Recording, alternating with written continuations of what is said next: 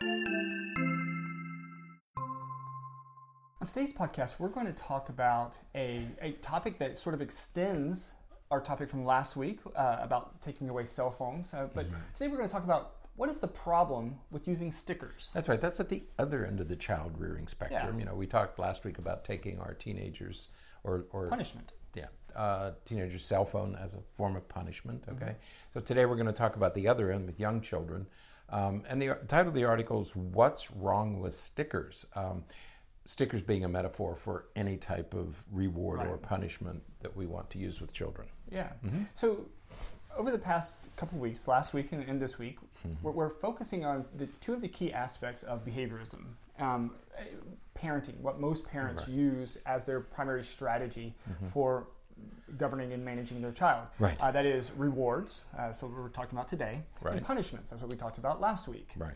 So we're going to really highlight the issues with this idea of, you know, if you want kids to do certain things, if you want them to engage in particular behaviors, we need to reward them, and we start to blindly reward kids to the point where it actually creates more problems, and it's not really as effective as you would think it would be. That's right. There is this, it's fair to say, there's an intuitive appeal about rewarding behavior. The idea that, well, if you want somebody to do something, offer them some reward. And that certainly appears, oh yeah, that makes sense. Okay. Well, it does on the surface, but the problems you get into are that if you raise children to expect a reward for everything they do, then you're going to develop a child who has this bargaining attitude. Well, what is it worth to you? Or what is it worth to me? Or I'll do it if, or what do I get if I do that? And so there's an inherent danger in using rewards or overusing rewards. Right. Okay. And I've even seen patients who, when the parent wants them to do something, even if it's something that is in the kid's best interest, something that the kid really needs to do, or even wants to do, the kid will say, well, you owe me. You owe me something because I did that. That's right. You. And if you overuse rewards of any type, you're going to get into this bargaining attitude, and you're going to be raising a child who's always bargaining for what they're going to get from you. Probably something you want to avoid. Okay, so be very careful about how you're using rewards. Right. So when we're thinking about rewards, just to put it a little bit more of a clear definition on it, I guess. In the column article, they talk about stickers, but what we're talking about is anything that you give a person with the idea that by giving it to them is going to increase the likelihood that they do something. So if the child eats broccoli and you give them a dessert, their favorite dessert afterwards, the idea is that dessert is going to entice them to want to eat broccoli again. That's right. So anything that you're giving a person to increase a behavior that you're wanting them to do more often would be considered a reward. Right. So number one, don't create this bargaining attitude that leads a child to believe that they get something each time. Number two, some children are not going to buy this. They're simply not going to cooperate. It just doesn't mean that much to them. We have many parents who come in and they'll say, well, it doesn't matter whether I reward or punish, he doesn't care. And you have to be very sensitive to that. Some kids just don't care whether you give them a reward or not. They don't need it, and they don't appreciate it if you give it. And that's why I wanted to throw in that definition right there, because if it doesn't matter to them, thinking about the broccoli and the dessert, if a kid can have ice cream all day long, and then they eat broccoli, or if you tell them, if you eat your broccoli, I'll give you some ice cream, they don't care. They're going to have broccoli. They're going to have ice cream all day long. That's right. So the power of a reward is only to the extent that the person wants it. If the kid doesn't care about it, it's not going to be very effective at all. Right. And then the other assumption, number three, is that when you're talking about misbehavior, that misbehavior stems from a lack of motivation to be good. I mean, that's the assumption, that you're assuming that misbehavior is because the child doesn't have the motivation to be good. most kids have the motivation to be good. Right. They're kind of born with it. They want to be cooperative. Mm-hmm. We've said many times on the show, kids don't get up in the morning and calculate how they're going to misbehave that day. Right. They just don't do it. They bump into rules and they bump into procedures, but there's no intent. Right. Okay? And so misbehavior is not just a lack of motivation to be good. So you don't need to motivate them to be good. Don't assume that they're being bad because they lack motivation to be good. It's probably some other reason. For example, maybe they're tired or hungry. Right. Okay, they're not intending to be bad, or they're overwhelmed with things. Kids frequently usually get overwhelmed with things, or they feel hopeless that there's no solution, or that the demands of the task exceed their ability, and so they would probably act out in some way. Right. So there could be many other explanations besides a lack of motivation for misbehavior. Right. And again, the idea is that we want to increase motivation by offering a reward. And it doesn't always work. I once gave an example to a patient because the parent was really perplexed that offering their kid this reward didn't make the kid behave in this particular way. Right. And I said, I challenged the parent with the question, what if they're not able to do it? And she said, well, I know he's able to do it. I said, well, how do you know he's able to do it if he's never done it? Well, I just know he can. Right. And I said, well, what would if I gave you $1 million? Right. Could you jump over this building? $1 million. What about 10 million? What about $100 million? Right. No, if you don't have the skill, it doesn't matter what the reward is. Right. And so we worked with this kid, and in fact, this kid didn't have the skill. He didn't know how to do it, at least not in the way that the dad wanted him to. And so we had to teach the skill. So as you said, it's not necessarily a motivation issue. Sometimes it's a skill-based issue. Sometimes it's an ability. It's a can't do, not a won't do. Right. That's right. And two other things about misbehavior. I don't use the term misbehavior anymore. Children behave to get their needs met. Right. As a parent, you need to understand what need they're trying to meet. We talked about Ross Greene many times on the show. Kids behave to get their needs met. We call it misbehavior. To them, they're just behaving to get their needs met. Okay. The other thing is, in line with what you just said, do they have the ability? Frequently, we'll hear things like, "Well, she did it.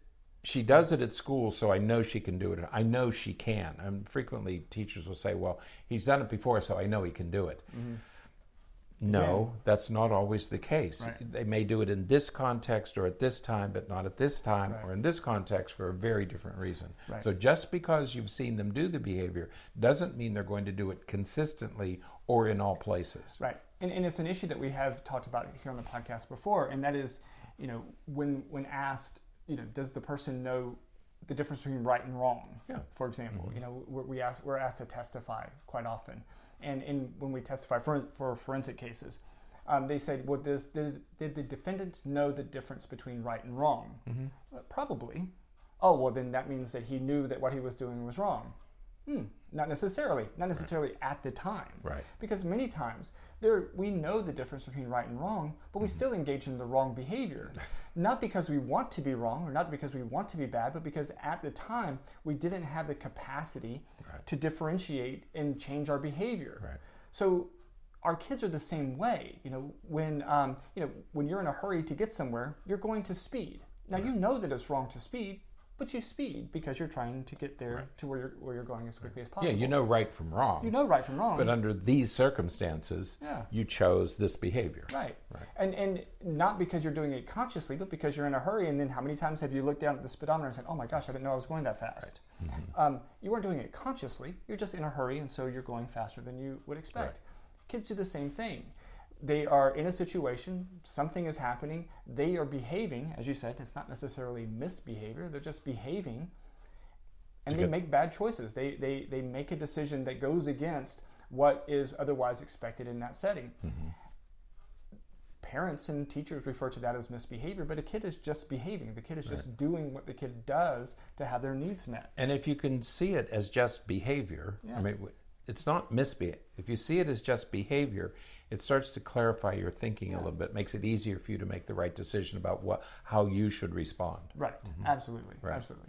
And then number 4 is, if you're constantly rewarding, you're taking away the child's internal or what we call internal motivation or intrinsic motivation. We call it intrinsic. But we are all born with motivation. Right. We're all motivated. We're motivated to eat. We're motivated to sleep. And so we all have intrinsic motivation. And I mentioned in last week's podcast about the children in Zambia who got the iPads. There's this, how does this work? What can I do? And so there's this intrinsic motivation that people have to solve problems and to learn things and to do things. Right. And so you don't want to get in the way of that. Right. And if you're constantly rewarding externally, if I'm standing around passing out stickers for everything they do that's good, I'm denying my children the opportunity to develop their own reasons for doing it. Right. And we want that internal or intrinsic motivation. We want that to develop because that is what is that personal or self-drive to accomplish other goals. You are not going to be able to provide an infinite number of rewards to get the kid to do everything you need them to do. Right. I mean, for goodness sakes, as soon as they leave the house for college or for work or to become an adult or whatever, as soon as they leave the house, your ability to reinforce and to influence their behavior dissipates. If they don't have developed within them an intrinsic motivation to make good choices or to do what it is that they need to do to survive, they're not going to. That's right. When we talk to parents, they say, well, what do you want of your children? Well, I want them to learn how to do this, and I want them to do it for the right reason. Then you can't just reward everything that they do because you're denying them the opportunity to learn how to do it on their own. Right. Okay, so be careful about overusing these things because it'll rob your children of developing their own motivations, because that's what's going to sustain them is their motivation. Right. You can't always be there. So what are they going to do when you're not there handing out stickers? Absolutely. The last thing to remember, the unintended consequences. What we're talking about now are the unintended consequences of what seems like a reasonable approach of rewarding your children. The last one is very few families can keep up a sticker chart. Right. I can tell you, it is arduous and hard to do. It sounds great. It's like a New Year's resolution. I can do this. And we think schools do it all the time. Teachers can do it with 20 students. No, most families can't do it. You can't keep up. You can't keep track. You can't keep up. You forget about it, and the thing falls apart. So be very careful about setting it. And the more complicated your I've seen some sticker charts that very complicated. Whoa, there's no way that you could do it day in, day out. Yeah. People get sick, people get tired, people go on vacation. You can't sustain a complicated sticker chart. Okay, you shouldn't have to. First of all, you shouldn't have to have a complicated sticker chart. And we're going to talk about those in the second part of the podcast is when rewards are useful. Yeah. Okay, so we'll get into some of that in the second part. So when are they useful? Yeah. Remember in graduate school we learned, wasn't it called SMART? Yeah. What was measurable, simple, achievable, simple? Was it simple? I think so. Yeah, we had an acronym that we learned in graduate school that if you're going to use rewards, you have to be smart about it. And it was something measurable, achievable, realistic and tangible. Yeah. I think was the last one. Okay. You surprised me with that question. I would have looked it up. I can't remember. Right, and I think it was simple. It has to be simple. You have to keep if you're going to use them. You have to do simple procedures. First of all, it has to be logical. They have to be logical. Right. Okay. That's number one. Well, just as we talked about last week with taking away the phone willy-nilly, it's not logical to take away the smartphone because they're being rude to you when the phone has nothing to do with it. It's not logical. Yeah, it has to make sense to the child. Yeah. If this happens, then we'll do this. Okay, there's this if-then, but it has to be a simple, logical, sensible that the kid gets it. Okay, if I do this, this is going to happen. Okay, and it's going to happen every time. Right. Okay, so first of all, it has to be logical. Second, rewards are useful for what we call getting over the hump. Right. Okay, so you have a child who's not doing so, they're not getting out of bed in the morning, or not keeping track of their shoes, or not turning in homework or something. So you have a very specific behavior that's bothering you. Yeah. Not she's being disrespectful. Yeah. Don't go there. Don't. Right. That's too general. Right. It's too vague. You want to isolate a very specific behavior. You're not brushing your teeth at night. Right. Okay. So to get over the hump, you might start by saying, okay, as soon as you brush your teeth, you'll get this, right. And then when you accumulate 5 of these, you can turn them in for something you want. And this is the list of things that are possible wants that you can satisfy. Again, very simple, very direct. Sometimes the hump is at the very beginning, as you were just saying, and sometimes the hump comes in the middle. So think about your own workout regimen, for example. You may be very, very motivated initially to start working out, and you hit the gym and you're doing it in for 2 weeks. You are at the gym, 3 times a week, and you're doing really, really well. And then you hit that wall, and you're like, oh, I don't want to go today. Right. That is when a reinforcer, a reward, is really beneficial. So you might tell yourself, well, you know what? If I go today, then I'm going to do this for myself. I'm going to get myself this as a reward, because that's going to get you over that hump. It's not, you have some intrinsic motivation initially, right? But it just can't sustain, and so you have to have the reward to get you over that hump. I'm laughing because I've started about 27 diets so far this year. Thereabouts. Right, and it's because it's easy to start one. Yeah. Okay, I talked to a guy one time. He said, "Oh hell, I've lost about 300 pounds in my life." Because he goes on diets and gains weight, and goes on diets and gains weight. It's easy to start something. We last week we talked about New Year's resolutions, how easy it is to start a New Year's resolution. The hard part is sustaining it. Right. So what I'm going to have to do is say, okay, I'll start my diet and be very enthusiastic for 4 or 5 days, but I know by Friday I'm going to need some way to get over the hump, because by Friday or at night, when you have less inhibition, that's when you need a tangible reward. That's when I need something, and I have to build that into the system because I fall prey to that myself. And so you're right, getting over the hump. So it might be worth rewarding yourself in some way just to get over the hump, whether it's to get started or to sustain or to get to the finish line. Right. Okay. Another is to gain the cooperation of your child. Frequently, you're really battling over something, and you sit down and say, hey, we're really having a hard time here. Right. Okay, how do we resolve this? And so it might be worth using a reward, rewarding somebody just to get the thing going, to get cooperation. Yeah. And then finally, the other thing you want to do is you want to avoid bribes. Right. Yeah. Some of this is just plain bribery. Yeah. Okay, if you do this, I'll give you this. Yeah. That's not behavior management. That's not applied behavior analysis. Yeah. So please avoid bribes, because you're going to get into that bargaining attitude. If this is a bribe, they're going to know it's a bribe, and they're going to use it. They're going to use that again. Yeah. They're going to weaponize that one. So these aren't bribes. They're used very differently. So be careful when you use them. Absolutely. Okay? So what are some effective rewards? Well, SMART. Right. Whatever SMART stands for. Whatever that was.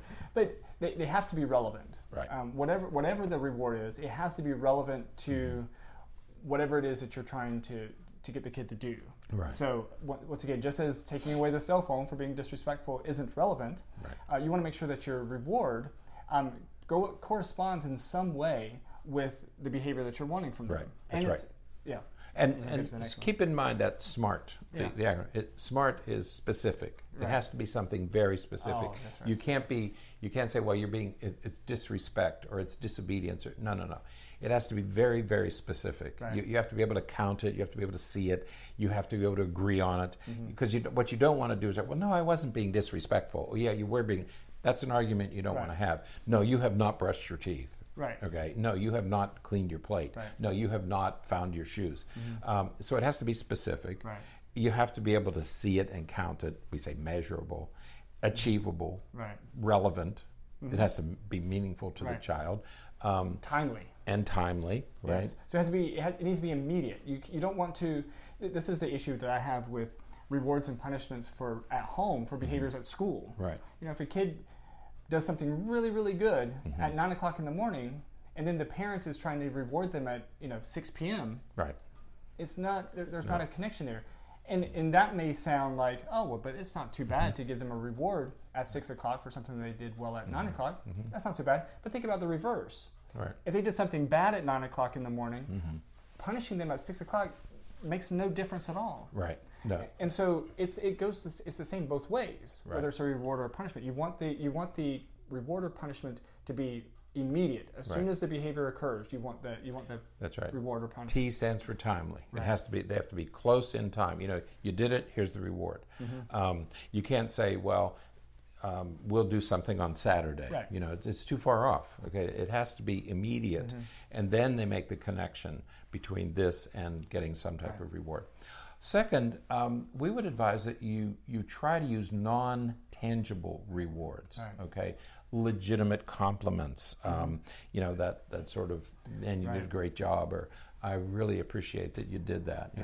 That too is a reward, but it's a non-tangible reward, so you don't have to keep track of all this stuff. Right. Yeah, I used to work with a group, and the idea, they had drawers full of pencils, and they would give kids pencils for coming in and doing testing and cooperating and things like that. I never wanted to do that. I never wanted a drawer full. Actually, I still have a drawer full of pencils that. Is that what those are for? Yeah. I wondered about that. They're cute. They're all colorful. Yeah. They're nice, but I never used them because what I found was that a high five and saying, "Man, you did a great job." That means just as much, if not more, to most kids than giving them a pencil or any other tangible reward. So just praise them, appreciate them. Right.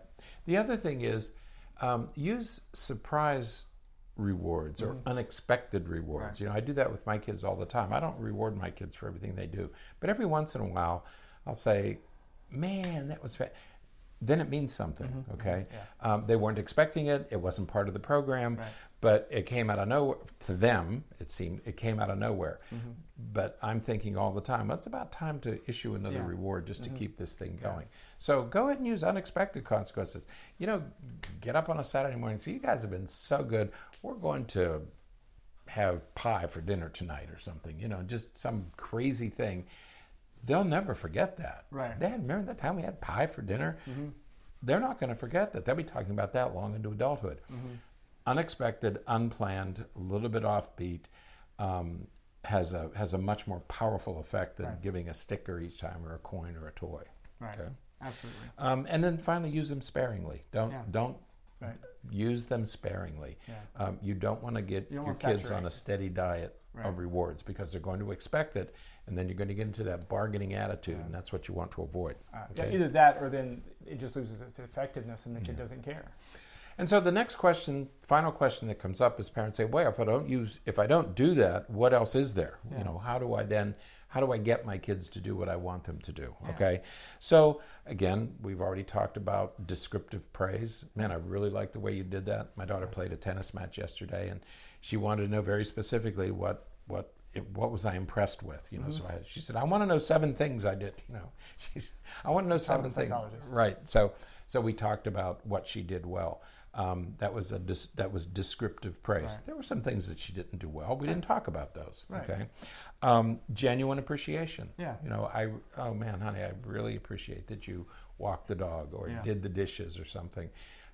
Again, occasional, but appreciative, genuine appreciation, powerful reinforcer. So you can just use communicating that with your kid. You can also give a choice, give the child a choice.